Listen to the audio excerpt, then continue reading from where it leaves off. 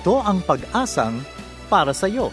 30 minutong pag-aaral, pagsasaliksik at pagpapala mula sa salita ng Diyos. Bawat linggo ay sinisikap ng programang ito na ihatid sa inyo ang tanging gabay na maaasahan sa masalimuot na mundong ito, ang makapangyarihang salita ng Diyos. Kami sa Pag-asang para sa iyo ay naniniwala na ang pag-asa ay walang humpay na dadaloy sapagkat ang Diyos ang bukal ng buhay na pag-asa. Bago natin pakinggan ang salitang magpapalakas at magpapalaya, pakinggan natin ang natatanging bilang na ito.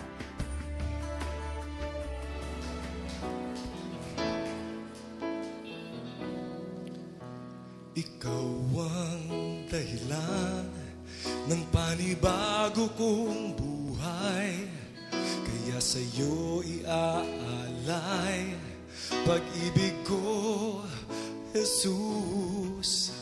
Inaasam-asam ang makasama ka. Ikaw ang kailangan sa buhay kong ito. Mahal na mahal kita. Mahal na mahal kita. Walang katulad mo sa buhay ko. Mahal na mahal kita.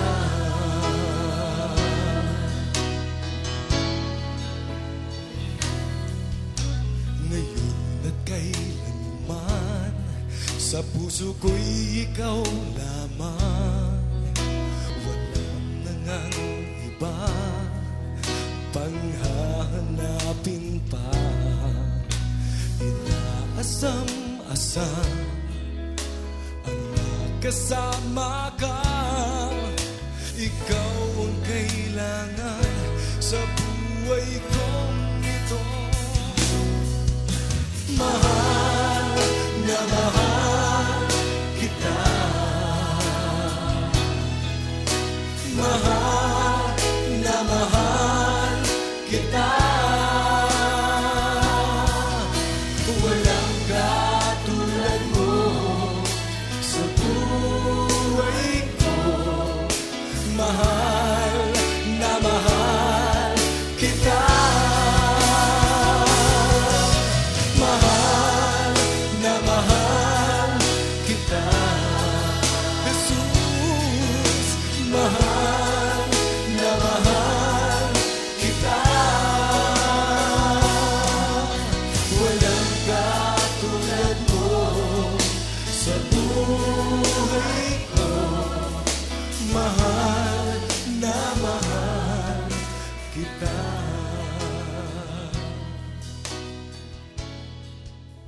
Mahal na mahal kita from the album Jesus Ikaw ang number 1 from Faith Music Manila. Isang magandang araw ang sumainyo mga suki at giliw nating mga tagapakinig ng ating programang Pag-asang para sa iyo. Ako si Rodel Lacson at ako makakasama ninyo sa loob ng 30 minutong pag-aaral at pagsasaliksik ng salita ng Diyos. And of course, ang ating pong programang PPSY o Pag-asang para sa iyo is a weekly radio broadcast of the Philippines General Council of the Assemblies of God and produced in partnership with Asia Pacific Media Ministries. Kumusta na po kayo, mga kaibigan, kapatid, kamag-anak, mga kaklase, katrabaho? Marami na sa atin ngayon talagang medyo back to work na, no? Dahil nga, of course, nag-iba na yung ating restrictions pagdating sa pagluluwag ng ating gobyerno sa ating mga mamamayan. Of course, marami tayong mga GCQ, MECQ, MGCQ na mga dinaanan, no? At ngayon ngay medyo mas marami ng tao ang lumalabas, no? Na marami nang nasa opisina. And natutuwa tayo dahil kahit papaano yung mga churches ngayon ay talagang nagkakaroon na uli ng mga in-person services on Sundays kasi 'di ba pinayagan na ang mga activities na ganito, and 30% na yata, 30% ba o 50%? 30% yata ang allowed ngayon na mag-gather sa isang mga events na gagaya nito. So ito nga sa mga services natin, Sunday services natin, nagkakaroon na ng mga ganitong klase ng pagtitipon. So natutuwa tayo, no? Pero of course, yung mga online services patuloy pa rin. Kasi yun ang medyo naging maganda na naging produkto na itong pandemic na to. Nagkaroon tayo ng mga online services na kahit may in-person tayo, yung mga services na ginaganap natin every Sunday ay naka-live pa rin, no? Pinapanood pa rin ng mas maraming tao na hindi kayang pumunta sa site para umattend ng mga in-person services. So magandang produkto 'yan, no? It's a good result of what we've been through during this pandemic. Nakakaisa't kalahating taon na nga tayo, pero malapit na, konti na lang, no? Marami na sa atin ang nabakunahan, marami ng medyo nag-iba na yung nabawasan yung hesitancy sa pagtanggap sa bakuna. More than 1 million na yung ating mga fully vaccinated o vaccinated na. Sabi nga nila, vaccinated ka na ba? So more than 1 million na ang fully vaccinated, and I think nasa 5 million mahigit na yung lahat ng na-administer, at mahigit 3 milyon na yung... Of course, maraming statistics, no? Kung kayo yung nais ninyong malaman yung mga numero na yan, tingnan nyo lang sa DOH o Department of Health na website, makikita natin lahat yan. Pero tayong lahat patuloy pa rin nagpapasalamat sa ating Panginoon dahil kaagapay nitong mga bakuna at ginagawa nating health protocols o mga minimum health protocols na ginagawa natin sa ating mamamayan, sa ating paligid. Of course, ang ating palaging proteksyon ay yung pag-ibig ng ating Panginoon, di ba? Yung ating Panginoon ang siyang talagang nagko-cover sa atin, nagbibigay sa atin ng proteksyon. At the end of the day, ultimately, God is our protection, no? Sabi ko nga, when we ask for God's protection, when we ask Him to protect us with His love, encompassing na yun eh. Kasi di ba, kapag mahal ka ng isang tao, lahat ng gagawin niya para maproteksyonan ka. And if we ask for God's love to protect us, ano pang hindi pa pwedeng gawin ng Diyos sa atin? Sobrang pagmamahal ng ating Panginoon sa atin.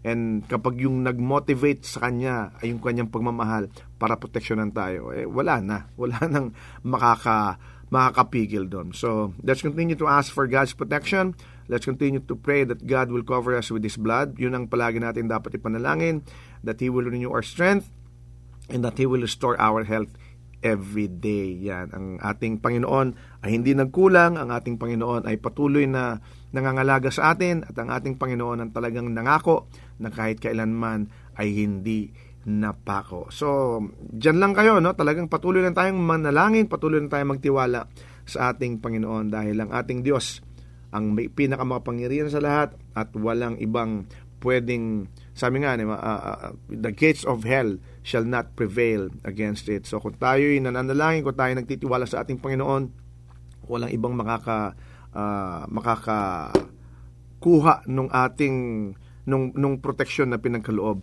ng ating Panginoon sa atin. Yan. Bati lang tayo. May mga nag-birthday kasi last week. So, batiin natin ng belated happy birthday si Delbert Balista. Yan. Kaibigan natin yan. Nasa Cebu yata ito.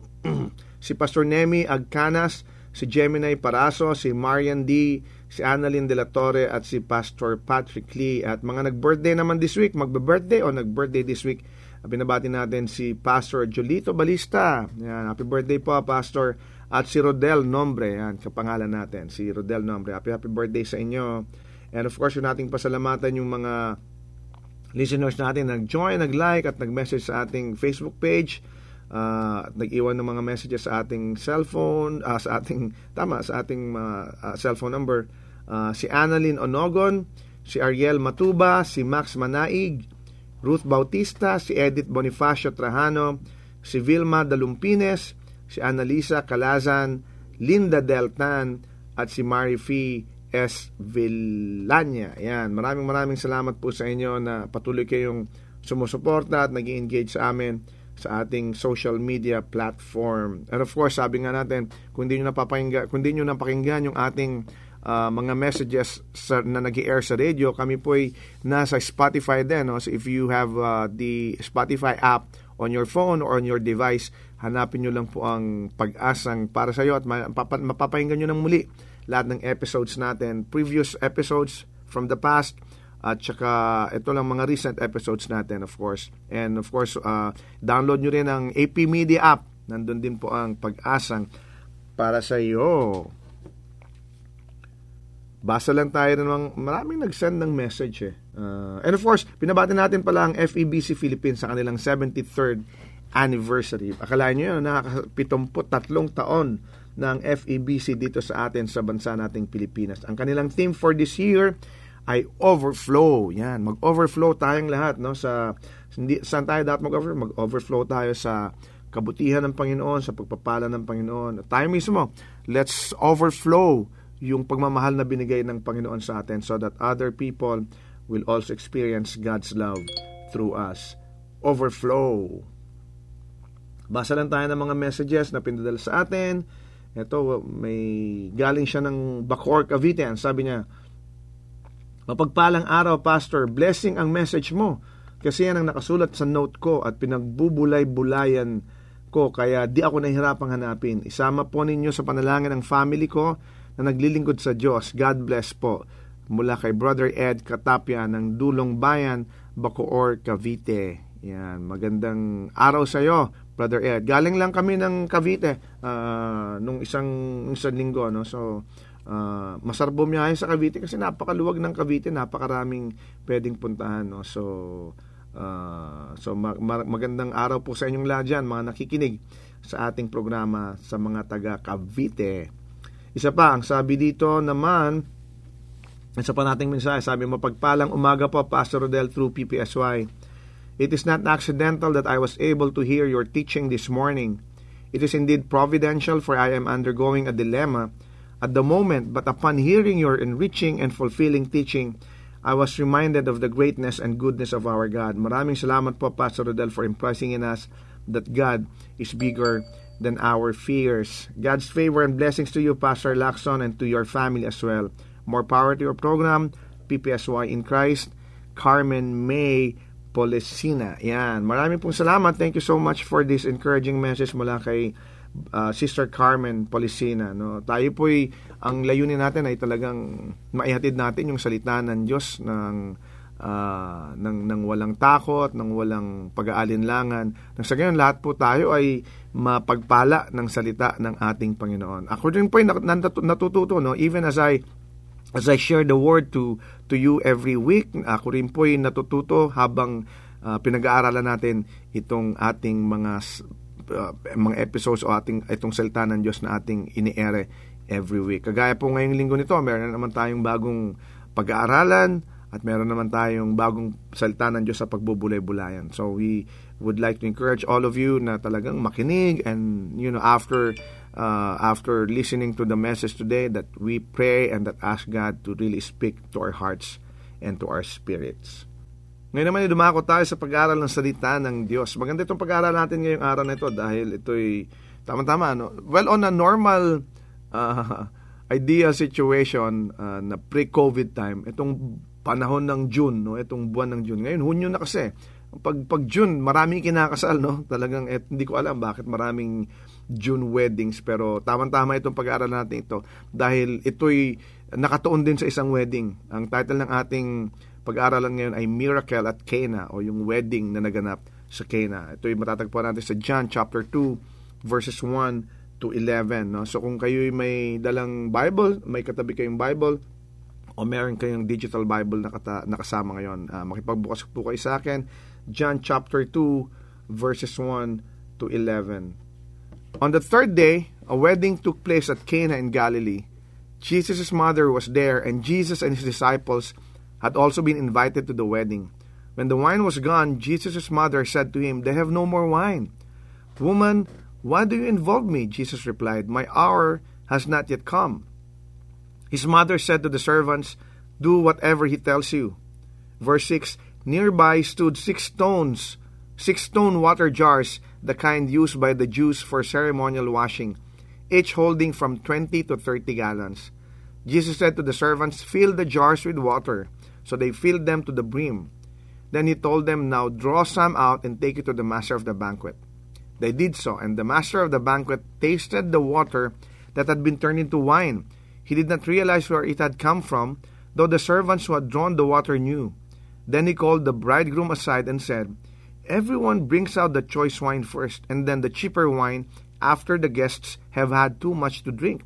But you have saved the best till now. What Jesus did here in Cana of Galilee was the first of the signs through which He revealed His glory, and His disciples believed in Him.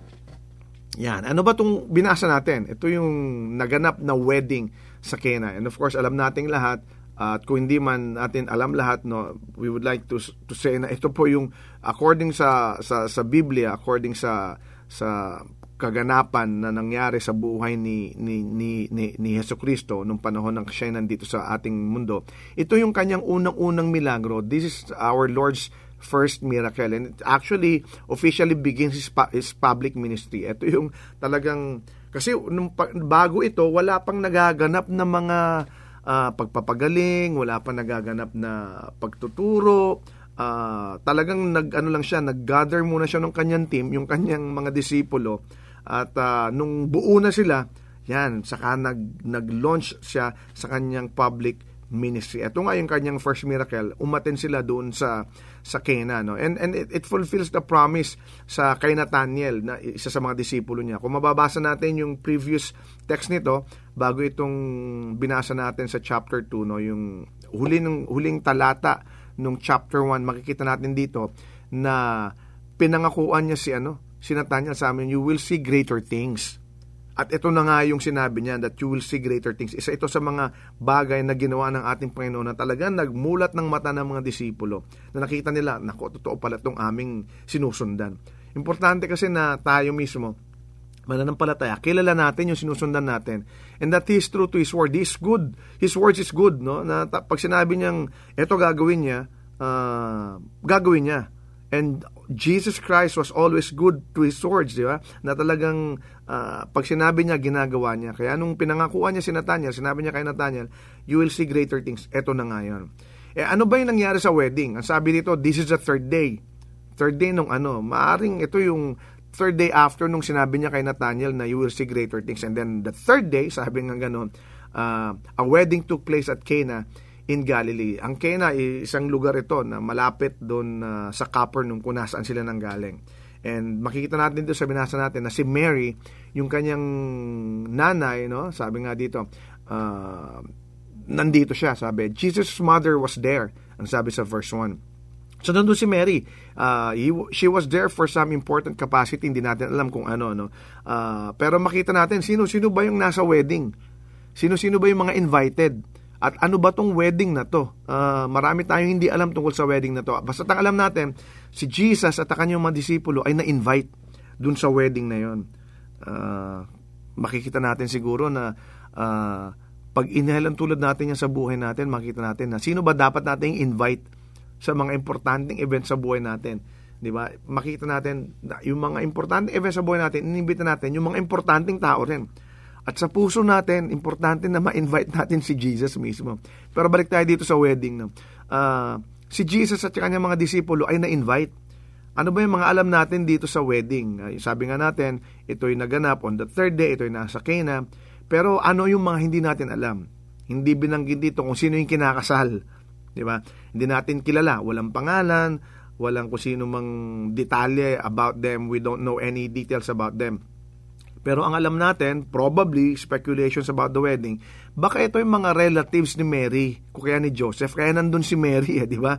Si Joseph, maaaring nandun din, kaya lang hindi na lang nabanggit, no? So, speculation lang natin yan. Pero si Mary ay nandoon. Probably, ang kinasal dito, mga kamag-anak nila, di ba? Mary's prominence indicated na ito ay family wedding. Kasi nandun siya, Pag binasa nga natin yan, makita natin may mga instruction si Mary. Diba? Parang siya ay isa sa mga punong abala doon sa wedding na yan. So makikita natin na baka nga makamag-anak ni Maria itong mga kinasal nito.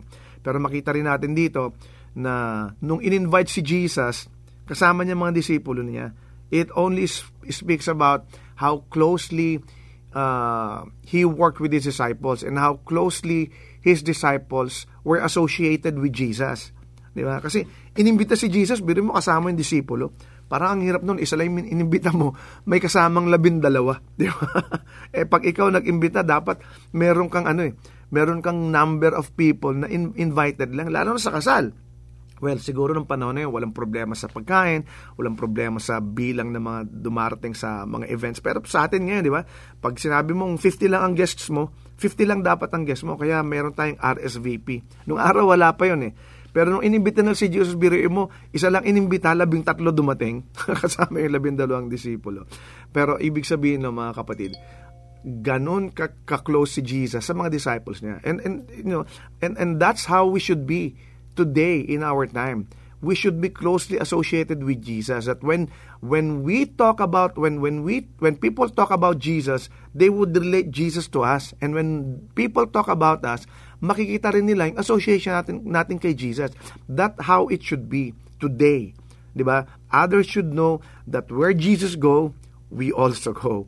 Others should know that whenever the topic of Christianity, whenever the topic of goodness, whenever the topic of faithfulness comes up, at nandun tayo sa gitna na yon, dapat may relate natin kay Jesus. At pag si Jesus ang pinag-uusapan, dapat marirelate din sa ating mga believers. Dapat ganun tayo ka-close kay Jesus.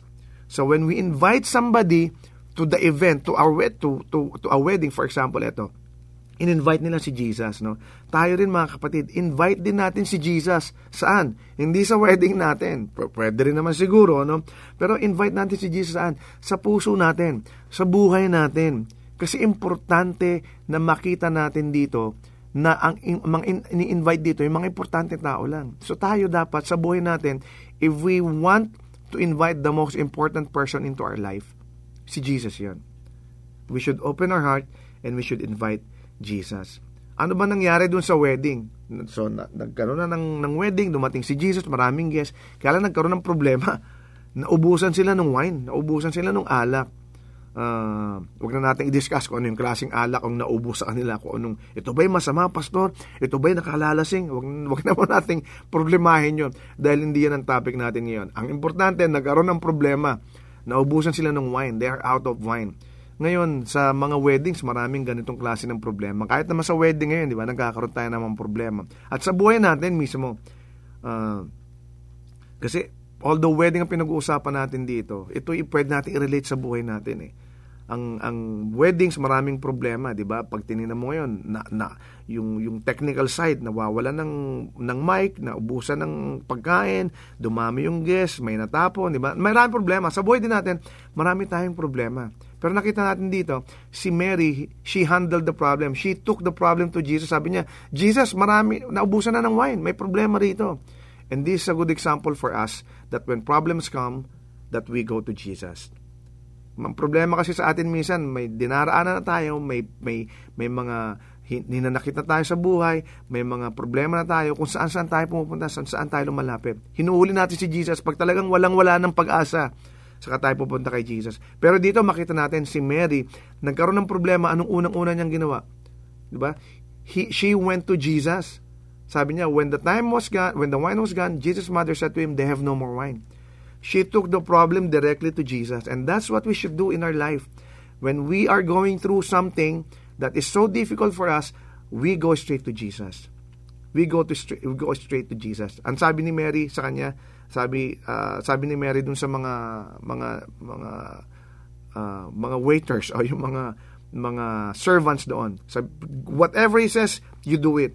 Now, we need to obey Jesus. Ano bang ginawa ng mga waiters dito? Sinunod nila yung sinabi ni Jesus. Sabi, lagyan mo ng tubig yan, dalhin mo sa kanila. They obeyed Jesus, di ba? We must remember that when Jesus tells people what to do, ang gusto niya, ready tayo. Di ba? We must always be ready to do what Jesus wants us to do. And we must also remember that what Jesus tells people to do will always be in accordance with His Word. Kailangan, lahat ng sinasabi ni Jesus, always be in accordance with His Word. Sa verse 4, ang sabi niya, di ba? My hour has not yet come. Why do you involve me? Always, pag timing na ni Jesus, gagawin niya. Pag hindi pa timing ni Jesus, then let's wait. Di ba? It will always be in accordance with His Word. Pag may pinagawa sa atin si Jesus, it will always involve beginning where we are. Nasaan ba to? Di ba? Sa verse 6, ang sabi dito, nearby stood 6 stone water jars. Tandaan mo, ang solusyon ng pinagagawa ni Jesus, palagi lang nandyan sa tabi mo. Di ba? Minsan may problema tayo kung saan tayo pumupunta. Pero ang solusyon nandun lang sa tabi. Di ba? Ang sabi rito, nearby, nandoon lang yung 6 water jars. Nandun ang solusyon. It will involve beginning where we are. Huwag ka nang lumayo. Kasi nandiyan ang solusyon kapag tayo'y lumapit kay Jesus. It will always involve faith. And it will also demonstrate faith to others. Di ba? Nangyari, sumunod yung mga disipulo, binigay yung wine. No? Let's obey Jesus. Pag may pinagagawa si Jesus sa atin, let's obey Him. And then, ano nangyari sa wedding? Binigay yung wine. Ang sabi nung isang namamahala doon, isang guest sabi, ang sarap nung wine mo. You save the best to the last, di ba? Yung iba, sa una, masasarap. Bandang uli, hindi na masarap. Pero ikaw, hanggang dulo, mas masarap pa. Anong lesson dito? We must enjoy what Jesus is doing in our lives.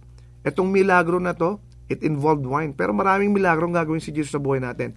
And we must enjoy the miracles that Jesus is doing in our lives. Only Jesus keeps the best until last. Tandaan natin yan. Di ba? Minsan, kala natin, tapos na eh. Di ba? Parang kala nitong guest nito, tapos na yung masarap na alak. Pero hindi, hanggang dulo, mas masarap. Ganon din sa buhay natin, mga kapatid. Kala natin, tapos na si Jesus sa atin. Kala mo, yan na yung blessing mo. Hindi, kapatid. Ito encouragement ko sa'yo. Mas marami pang blessing ibibigay ang Diyos sa'yo. At mas higit pa dyan sa nararanasan mo ngayon. Bakit? Only Jesus keeps the best until last. Para sa ating mananampalataya, the best is yet to come. Marami pang gagawin ang ating Panginoon sa atin. Every day with Jesus is sweeter than the day before. Tandaan natin yan. So, ang ating dapat gawin, let's invite Jesus, let's obey Jesus, and let's enjoy Jesus. Tayong lahat manalangin. Panginoon, maraming salamat sa natutunan namin ngayong araw nito. Maraming salamat na sa mga ganitong klase ng pag-aaral, nakikita namin na i-relate namin ito sa buhay namin. Maraming salamat that we can invite you into our life and that you are always willing to come into our hearts, into our spirits, O God, so that we will have to, so that we can obey you and that we can also enjoy your presence in our lives, Lord. Maraming salamat na ikaw ang patuloy naming sinusundan at nakikita namin na marami ka pang gagawin sa buhay namin. Hindi ka pa tapos, O Diyos. The best is yet to come and we are very excited. We are so expectant, Lord, of the things that you're going to do in our lives, through our lives, and to us, Lord. Maraming salamat. Ikaw ang aming sasambahin, ikaw ang aming pupurihin sa pangalan ni Jesus.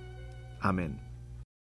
Maraming salamat sa iyong pagkikinig sa ating programang Pag-asang para sa iyo. Kung ikaw, kaibigan, kapatid, ay napagpala sa ating programa, we'd like to know you more. So we encourage you to like our Facebook page, Pag-asang para sa iyo, or go to fb.com/ppsy radio. Kung ikaw naman na may questions or suggestion or ikaw ay nangangailangan ng panalangin or counseling, message us sa ating Pag-asang para sa iyo Facebook page or sa email address na ppsyradio@gmail.com. Muli, ang aming email ay ppsyradio@gmail.com. You can also text us sa cellphone number na 0915-662-2234. Again, that's 0915-662-2234. And pag nag-text po kayo, lagyan nyo lang po na ito po'y PPSY o Pag-asang para sa iyo. So we know how to answer you. And to listen to our previous broadcast, you can access Pag-asang para sa iyo radio through our AP Media app or go to www.apmedia.org/ppsy. We are also available sa podcast. Just subscribe to Pag-asang para sa iyo through iTunes or through your favorite podcast application. Hanggang sa muli, ako si Rodel Lacson na nagsasabing, God is the giver of hope at may pag-asang para sa iyo. Kami umaasa na kayo'y naliwanagan at natulungan ng mensahe sa araw na ito. Ang Pag-asang para sa iyo ay palatuntunang nakalaan upang magbigay ng mga praktikal na kasagutan sa inyong mga suliranin sa buhay. Ang Pag-asang para sa iyo ay isang paglilingkod na gawain ng Philippines General Council of the Assemblies of God.